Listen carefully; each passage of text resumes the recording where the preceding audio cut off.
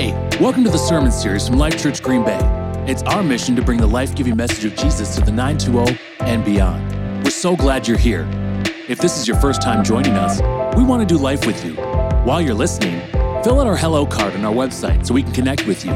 Visit lifechurchgreenbay.com/hello to fill it out. Make sure to check the I'm new here and online options while filling out the card. Again, we're so glad you're with us today.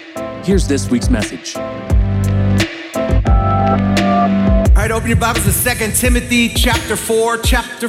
If you don't have a traditional Bible and you'd like one and you're comfortable with raising your hand, do that. One of my friends will bring you one. You can either borrow that or you can keep it. It's our gift to you. You can also take your smart device and open the YouVersion, or it's also called the Bible app, and all the notes and scriptures have already been uploaded. Of course, we'll also put the scriptures up here on the screen behind me. If you're watching us online or at one of our other gatherings, I love you. So glad that you guys are a part of our family. Happy Independence Day. If you are a member or have ever been a member, give a hand to all of our armed service members.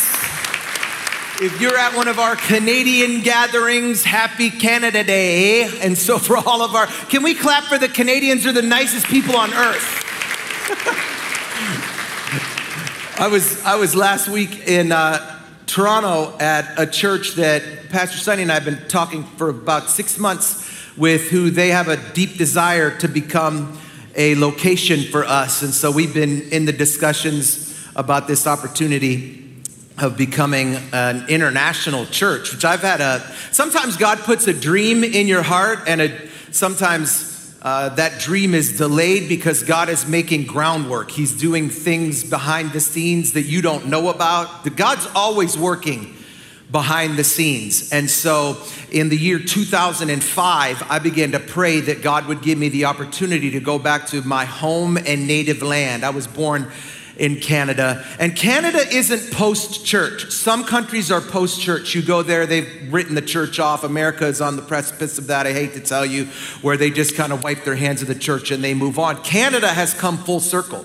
Canada is pre-church. Canada isn't averse to the gospel. Just most of the generation that's coming up right now, they don't know anything about it. They have zero exposure to church. And so you talk to them and they're not frustrated with the church like some Americans are. They're just like, bro, it's just never been a part of my life. And so God is giving us, all of us, an opportunity to go to the largest city in our northern, kind, polite, sorry neighbors, and to be able to do something. And so just keep that in your heart and in your mind. I wonder if you've ever had the privilege of hearing someone's last words.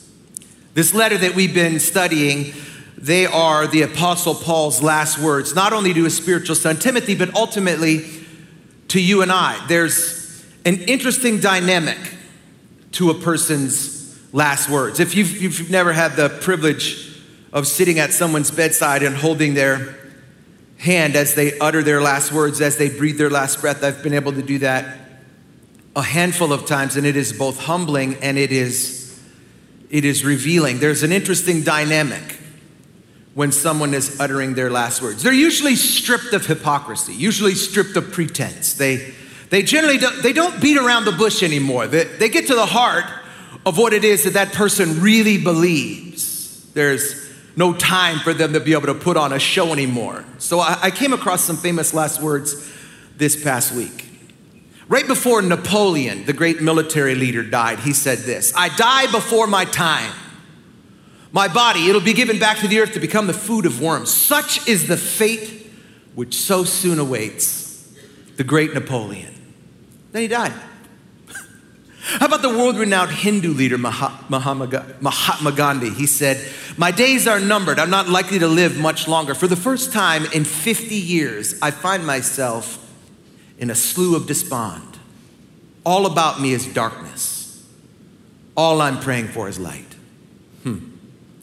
19th century French statesman Talleyrand, he wrote these words on a scrap of paper and he put them on the nightstand right beside his bed before he died. He said, "Behold, 83 years passed away. What cares, what agitation, what anxieties, what ill will, what sad complications, and all without results except great fatigue of mind and body and a profound sentiment of discouragement with regard to the future and disquiet with regard to the past." A man people said had accomplished incredible things, looked back on his life, said it was worthless, and died in regret. That wasn't like that for the Apostle Paul. When he reached the end of his life, he died with a note of triumph, with a note of victory. He shows Jesus people throughout every generation how to live, serve Jesus, and die with no regrets. I want to live that kind of life, don't you? I want to reach the end of my life and have no regrets. That's what I want to talk about today in a message that we're calling A Man Poured Out, a Ministry Filled Up. Let's pray. God, we love you. Thank you for who you are. This is the day that you have made. I will rejoice and I will be glad in it, God. Regardless of the storms, regardless of the distractions, regardless of the wind that blows and the rain that patters, like God, I pray that every person in this room, every person sitting on a boat right now or on a dock with a fishing line in the water, every person grilling steaks right now, I pray a spirit of peace upon them. Pray that our hearts and our minds will be changed in Jesus' name, amen. So 2 Timothy 4, we're 1 week removed from finishing 10 weeks on a book with like less than 90 verses. I want you to listen to the tone of triumph in Paul's words. He says, in the presence of God who will judge the living and the dead, and in the view of his kingdom and his appearing, I give you this charge. Preach the word. Be ready in season and out of season. Correct, rebuke, and encourage with great patience and careful instruction, because the time will come when men won't put up with sound doctrine. Instead, to suit their own desires, they'll gather around them a bunch of teachers who will say what their itching ears want to hear. But as for you, keep your head in all situations. Endure hardship. Do the work of an evangelist. Discharge all the duties of your ministry, for I'm already being poured out like a drink offering, and the time has come for my departure. I fought the good fight. I finished the race. I've kept the faith. There's a crown of righteousness in store for me that the Lord, the righteous judge, will award to me on that day, and not only to me, but also to all who have longed for his appearing. So after this series of charges throughout this letter, Paul gives Timothy and us one central charge that it just kind of sums the whole thing up. He says, preach the word. And then he's going to give this series of motivations that reinforce that charge. The first one's in verse 1. He says, in the presence of God and of Jesus who will judge the living and the dead, in view of his kingdom and his appearing, I give you this charge. And what he's doing here is he's pulling back a curtain. He's opening Timothy's eyes to an invisible spiritual world that's around every one of us every single day. You know that there is a spiritual world that is around us all the time. There is a war that is being waged at all times. There is a fight for your spirit, for your families, for your marriages, for your finances. There is a spiritual warfare that is happening at all times all around us. And Paul says, I want you to be cognizant of this. And then he reminds them that Jesus is going to someday judge everything that every one of us have ever done. He's going to assess all of our life's works. And he reiterates to Timothy what he had written earlier in 2 Corinthians, that we're all going to have to appear before the judgment seat of Christ to give an account for the things that we have done in our body, whether they are good or whether they are bad. Isn't that like a wake-up call when you know that you're going to have to stand and give an account for every single thing you've said, every single thing that you've done? Doesn't it provide a level of accountability? My daughter, she got her little job. She works at a kiosk, coffee kiosk, and the coffee's good. It's donuts is better, but the coffee is good. And just her that works in there, just one person at a time. And so our family takes turns pulling up. Every time she works, our family takes turns, because we all want to not just get coffee, we all want to give her a tip. We don't know that we're all going. We just randomly show up. This kiosk that she works in, it has a camera that is on the window at all times. It's probably for safety, but I really think that it's for accountability. And so because there's a camera that is pointed at the window every time, we know we better not act a fool. We know when we come and we're family, we better not be trying to get free stuff. There's a level of accountability that happens when you know that you're going to have to give an account because somebody is watching. Now, if you're a Jesus person, when you die, you're not going to have to give an account for your sins. You're going to have to give an account for your stewardship. Jesus people were free from having to stand before God to suffer condemnation for our sins. Jesus already covered that on the cross. But no one is free from assessment on the final day. Jesus people are gonna have to give an account for how we spent our time, how it is that we spent our spiritual gifts. And so he's saying, Timothy, be ready for that day. How? By preaching the word. The word Pastor Dallas said last week is God-breathed, literally exhaled by God. So he's saying, take that pure, perfect word and preach it. And when you preach it, preach all of it, not just the parts you like or the ones that support your opinions, lifestyle, or choices. Preach everything so that the body of Christ, the church, will be built up. I mean, for 2,000 years, God's been building believers and the church at large in this way, through the preaching of the word. So he says, bro, be ready, be prepared both in season and out. And those words, be prepared in season and out, literally in the Greek means be urgent. Have a sense of urgency when you're sharing God's word, because we're not guaranteed a tomorrow. James, the earthly brother of Jesus, he said, your life, it's just a vapor. It's a mist. It appears for a little while and then it just vanishes. And when you're young, you don't think that. But the older that you get, the more you realize life is short. There's something fascinating about when you get old. I'm getting there. I'm getting old. You know how I know I'm getting old? Sometimes I get injured just being. You ever get injured just being? The other day I was walking, just doing nothing, just minding my own business. And all of a sudden my ankle's like, nope, psych. My ankle was like, I was like, I didn't do nothing. What happened? All of a sudden I was like, and so I was like, what's going on? I don't know. It's like I blew my ankle out. Doing what? Being. And the older you get, man, the faster time. It feels like it was 2002. It feels like we were just partying like it was 1999, doesn't it? No, it's like, what? How did we get old? I said to Aubrey and Sonny that they went to dinner last night. And I came out of the bathroom, and not that you needed that image, but I came back to the table, and I looked at the two girls, these two beautiful ladies. I said, hey, listen, my eyebrows are on point today. Sonny said, you don't even look like you have eyebrows. What are you talking about? I go, exactly. There's none doing this. There's none doing this. It's just, I'm feeling them right now. Like, it's just like you get old, you start getting hair where you don't want it and losing it where you do want it. And life just kind of, the older that you get, it feels like somebody put fast forward on the VCR. It's here for a minute, but then it just vanishes.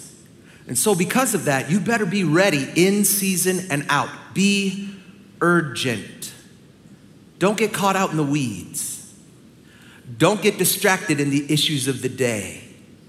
And can I tell you from personal experience, that's not always easy or convenient. Contrary to popular belief, there is all sorts of stuff I want to camp out on. There is all sorts of stuff I want to comment on. But early in this letter, Paul said, keep the main thing the main thing. He said, be ready at all times to preach the word, God's word, not your word. Be ready to use it to correct, rebuke, and encourage with great patience and careful instruction. Not with anger, not with angst, not with malice, not with revenge.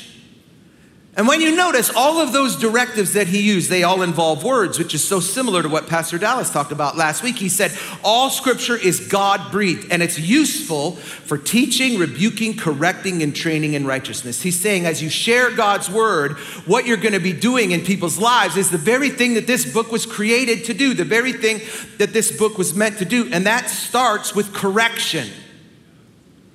Remember the gyroscope illustration Pastor Dallas shared last week? That's correction. The gyroscope, it was always true to the axis. If the ship turned or leaned one way or the other, the gyroscope told the computer to right the ship.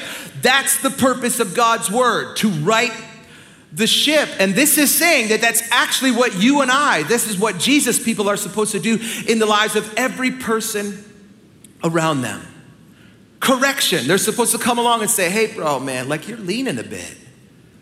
You're leaning in the way that you treat your lady, or you're leaning in the, when all you do is get on that computer and all you do is post this and comment on that, you're leaning a little bit. It's our job to come around, and it's not our job to get on social media and yell at people about being on social media. Yes.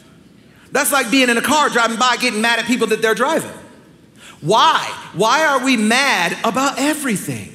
Why is it that, see, David said, restore unto me the joy of my salvation. Salvation is supposed to be filled with joy. And that's like correction is arm around, hey bro, like you're leaning a little bit. The problem is not a lot of us want to do that because it seems nosy. We don't want to do it. Let me retract that. We don't want to do it to people's face. Because it seems nosy, it seems invasive, it seems judgmental. We like to save our judgment not for people, but about people. I'm just saying, we like to share our judgment with somebody who has nothing to do with the situation, because when we get infected, we like to infect somebody else. It's like you caught the monkeypox and you just determined, let me go sneeze in somebody else's face. Like you just want to infect everybody around you except the person who it is that you've developed this opinion. But guys, we need to bring correction to each other. I'm gonna tell you, I want you to do that for me, because I promise you I'm gonna do it for you. And that's why Christianity requires tough skin. This is life or death. The decisions that people make in this life have eternal consequences. And if you and I can't take correction, how is it that we're going to take rebuke? You know, rebuke is what's needed when correction doesn't work. Rebuke is a locker room at halftime. Sometimes the rebuke you hear in a locker room will make your ears ring. And for whatever reason, we accept it from a coach. And we accept it from a coach because we believe that a coach has our best interest at heart, that coach ultimately wants us to win. But rebuke isn't just for coaches, it's for anyone who loves you. You should receive rebuke from anyone who loves you, from anyone who has your best interest at heart, from anyone who wants you to win.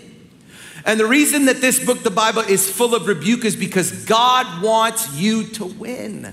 I don't know if you know that or not. Sometimes it feels like people think that all God wants us to do is lose. They're like, that's why we have so many rules. That's why there are so many regulations. That's why this Christian life is so difficult, because God wants us to lose. But ultimately, God wants you to win. And Jesus modeled that throughout the Gospels. Jesus rebuked people all the time. In fact, in Revelation 3:19, Jesus says, those whom I love, I rebuke and I discipline. So be earnest and repent. And I hope that revelation doesn't blow your image of the gentle Jesus. Sometimes we picture Jesus like he's Krishna. Sometimes we picture Jesus like he's like, bro, Jesus wasn't having that. Jesus wasn't a hippie, he wasn't a beatnik, and he wasn't smoking pot with his disciples sitting around talking about the goodness of the universe. Jesus was constantly rebuking the people he loved when he saw them in sin, because he was shaping them, he was forming them to become more like him. And so because of that, he spoke the truth in love. The problem is our culture doesn't really value truth. Our culture values tolerance. Our culture values acceptance. But can I tell you that acceptance isn't always the most loving thing that I can do? Sometimes the most loving thing that you can do is correct someone. Sometimes the most loving thing you can do is rebuke them.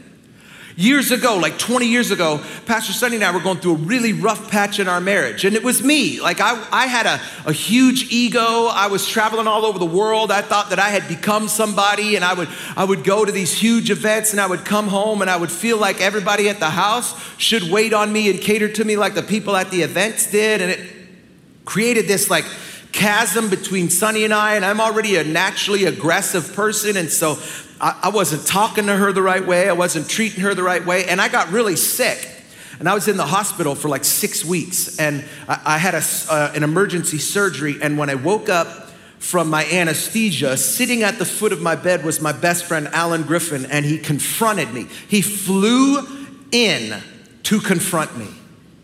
And the reason that he flew in is because he thought I was about to die. And he wanted to not just correct me, but to rebuke me, to give me an opportunity to bridge the gap between my bride and myself before I potentially died. If he didn't love me, he'd have just let me act the way that I was acting. If he didn't love me, he would have just let me keep being a jerk. It wasn't hurting him one bit. And that's what Paul's talking about here.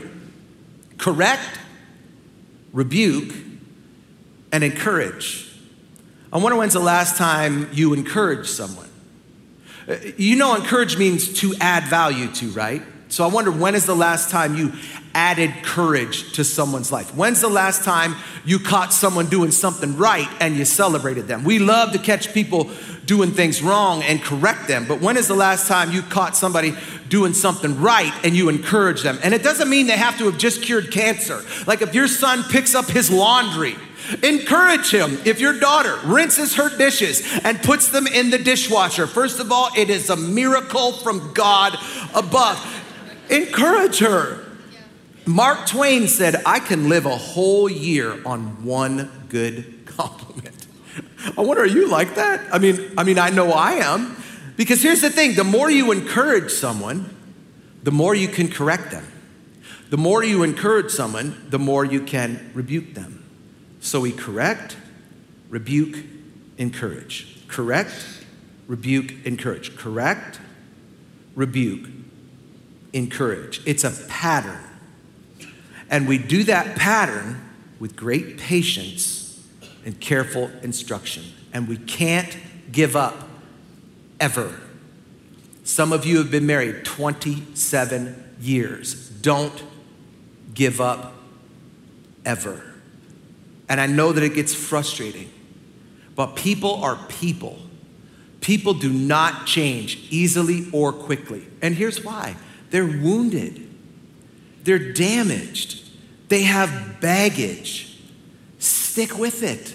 And as you're sticking with it, use careful instruction, which could be translated, keep telling them the truth. Because as Jesus said, the minute that they know the truth will set them free. So keep fighting, keep working, keep persevering, keep grinding. Take every opportunity you can get. Why? Because the time is gonna come when men won't put up with sound doctrine.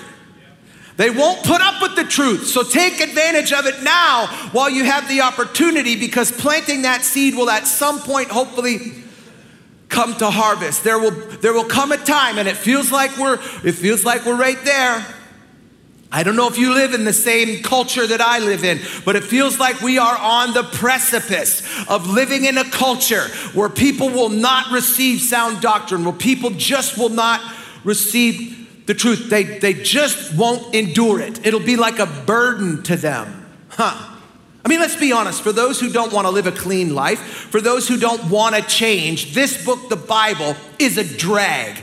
It's a burden. And so to soothe their own hearts, people are going to satisfy their own desires, and by gathering people around them who will say what their itching ears want to hear. And we're not the first generation to do that. Like 3,000 years ago, the children of Israel had become so rebellious, they wouldn't listen to any sound doctrine. And so God sends a prophet named Isaiah who said this. The Jews, they say to their seers, see no more visions. They're gonna say to the prophets, give us no more visions of what's right. Tell us pleasant things, prophesy illusions. Leave this way. Get off this path and stop confronting us with the Holy One of Israel. And man, if that doesn't sound like our culture. Our culture is full of people that don't want anyone to tell them that their choices, their lifestyles, that their identities are wrong. And so they surround themselves with people who will soothe their ears and tell them what they want to hear. And they gather as many of those voices around them as they can. They'll collect as many people who will validate them as they possibly can, because at the end of the day, in their hearts, they know they're wrong. Right.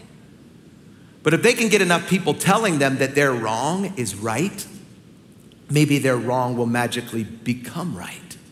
Maybe somehow the lie that they're living will somehow instantaneously become true.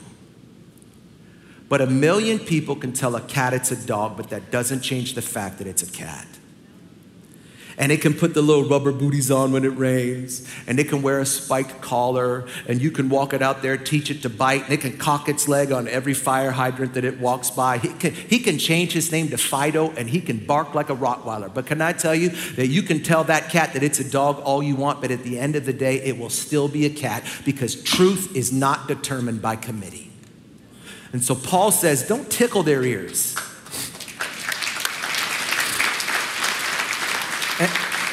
And this is what a lot of us love to do. We love to tickle people's ears. You know why we love to tickle people's ears? Because most of us weren't cool in high school.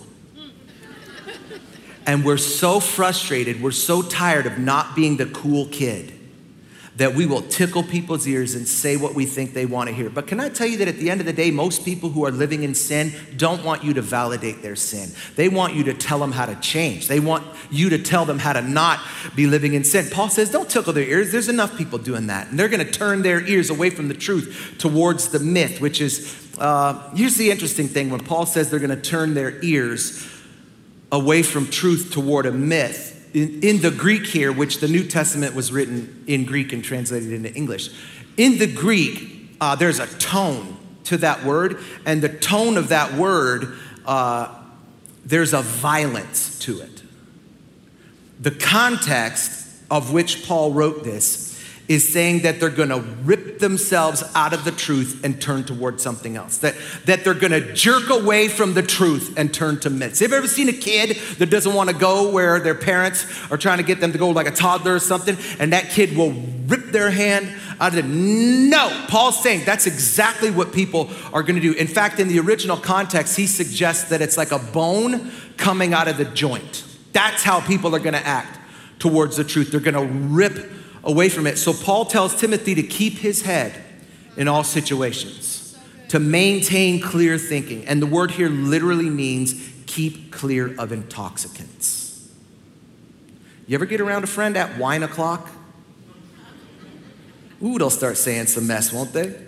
They'll start saying things to you. They'll start letting out every secret in the You ever see somebody on Facebook Live after they've drank a half a bottle of wine and let me tell you what my husband did last night? You're like, oh snap, it's about to get loose in here right now. But listen, loose lips sink ships. So keep your thoughts clear and be ready to endure hardship.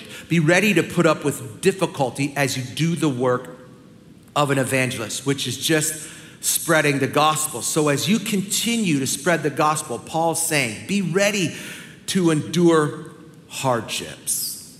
He says, discharge the duties of your ministry. And in that, there's this image that Timothy is like a cup that before he became a Jesus guy was empty, but when he became a Jesus guy was filled with a spiritual gift. And he was given opportunity after opportunity after opportunity to be poured out. And sometimes he was poured out as correction, sometimes he was poured out as rebuke, and sometimes he was poured out as encouragement. And Paul tells him, now's your time, bro. I've already done this. This is your opportunity. I'm already being poured out like a drink offering. The time has come for my departure. And Paul was actually taking that image. It wasn't just like some random thing. He was taking this image from the Jewish sacrificial system where during a sacrifice, a small amount of wine was poured on the sacrificial fire, and the wine went in doses and it would hiss and evaporate so that the smelling fragrance of the wine would raise up. And it was poured in short little doses so that it wouldn't extinguish the flame, which is why Paul says it in the passive tense. He's saying,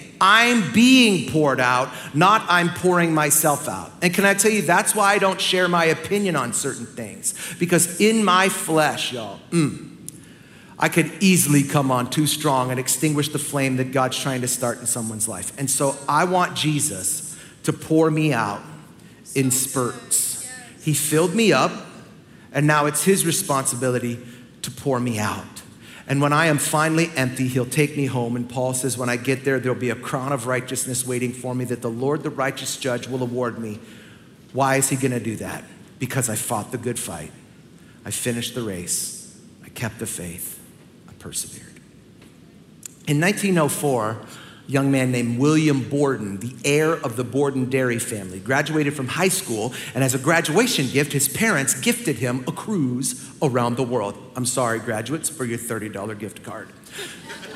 During the cruise, Borden traveled through the Far East, and he became burdened by the sight of people who had these idolatrous worship systems and didn't know Jesus. And so he committed himself on that boat to being a missionary. And when he got back home, he spent 4 years getting his undergrad at Yale, then 3 years at Princeton Seminary, preparing his life to be on the mission field. And while he was in school, he turned to the back of his Bible, and on the last page, he wrote the words, "No reserves." And by writing the words, "no reserves," he meant that he would hold nothing back. He'd give everything to God, no reserves. As he was finishing seminary and preparing to graduate, he started selling all his possessions, started giving away his incredible wealth. His family, they begged him. They said, "We need you to run the dairy business." He refused. The mission field awaited. When he'd finally given away millions of dollars and gotten rid of all of his stuff, he turned to the back page of his Bible, and under the words "no reserves," he wrote the words "no retreat." He was saying, "I'll never turn back." He was going ahead with the plans to become a missionary. On his way to China to share Jesus with Muslims, he caught cerebral meningitis and he died within a month. The world, it grieved. Newspapers all over the world actually wrote about his death. It was a tragic loss. And one newspaper article said this: "What a waste. If he'd just stayed in America, he could have done so much good here." A friend of his, he was tasked with retrieving his personal effects, and when he came across Borden's Bible, he opened it and he found the writing on the back page. He found the words that he had written in college, "no reserves." He found the words that he had written when giving away all his money, "no retreat." But he also found some final words that he had written on that boat to China, and they were the words, "no regrets." At the age of 25, William Borden died with no regrets because he'd given everything to Jesus. And that's the deepest desire for my life and for yours. That when we reach the end of our race, we'll have been poured out like a drink offering, having no regrets. That at the end of our lives, we can both say, "I have fought the good fight. I have finished the race. I've kept the faith." I wonder if you can say that today. I hope you can. But if you can't, we're going to give you the chance to before you leave here. Would you close your eyes? I wonder if you're here and you say, "Sean, I haven't fought the good fight. In fact, your life is in ruins." It's be an interesting thing to determine why somebody who's never come to church would come to church on a Sunday, on a holiday weekend, but God has a thing about drawing the lost. I wonder if you're here and you'd say, "Sean, my life isn't what it needs to be. I don't have a relationship with Jesus, and I want the opportunity to give my life to him." Today, we're going to give you the chance to do that. The Bible says you have to do two things to become a follower of Jesus. The first is that you have to confess, and the second is that you have to profess. You have to confess that you're a sinner, and you have to profess that Jesus can change that. So we're going to give you the opportunity to do both of those things today. And here's how. In just a minute, I'm going to ask for people with nobody looking around to raise their hand and make eye contact with me. Once you've done that, you can put your hand down. That's your act of confession. And second, I'm going to say a few lines in a prayer. I'm going to pause. And when I pause, if you repeat those words and you mean them in your heart, the Bible says that you will be saved. If you're here today, you say, "Sean, I don't have a relationship with Jesus, but I'd like one before I leave this place," with nobody looking around. Would you raise your hand? Make eye contact with me. Thanks. Thanks. Thank you. Thank you. Thanks. Anybody else? Okay, I'm going to ask you to say these words after me. Everybody in here say, "Jesus, I've got sin in my life. Please forgive me. Change me. Make me different. Make me new. Be my Lord. Be my Savior. In Jesus' name." Amen. Friend, if you prayed that prayer, we would love the opportunity to connect with you, to help you journey from where you are to where it is that you're meant to be, which is more like Jesus. And so you can either take the card that's in the seat back in front of you that says hello, tear off the bottom part, fill in whatever information you're okay with us having, check the box that's highlighted in yellow, put it in the black buckets when they come around, or you can take it out to the Welcome Center, or you can scan the QR code on the back of your seat or on the screen. I'm going to ask you to close your eyes one more time before we receive the Lord's tithes and your offering. I wonder if you're here and you say, "Sean, I'm a Jesus guy," or "I'm a Jesus girl." But if you're honest, you'd say, "I haven't been letting myself be poured out." You've been holding something back, and you say, "Sean, I want to be more poured out." If that's you with nobody looking around, would you raise your hand so that I can pray for you? Jeez. Jesus, for my friends in this place, thank you for filling us up. God, I pray that you'd pour us out. Use us as you see fit. We love you for it. In Jesus' name, amen. Thanks for joining us this week. Still thinking about the message? Go follow our Message Recap podcast, Chew on That. The Chew on That podcast is a podcast where Life Church staff chew over the latest messages to dig deeper into our faith. Tap the link in the episode description to have a listen. Hey, thanks for listening to this episode. We'll see you next week.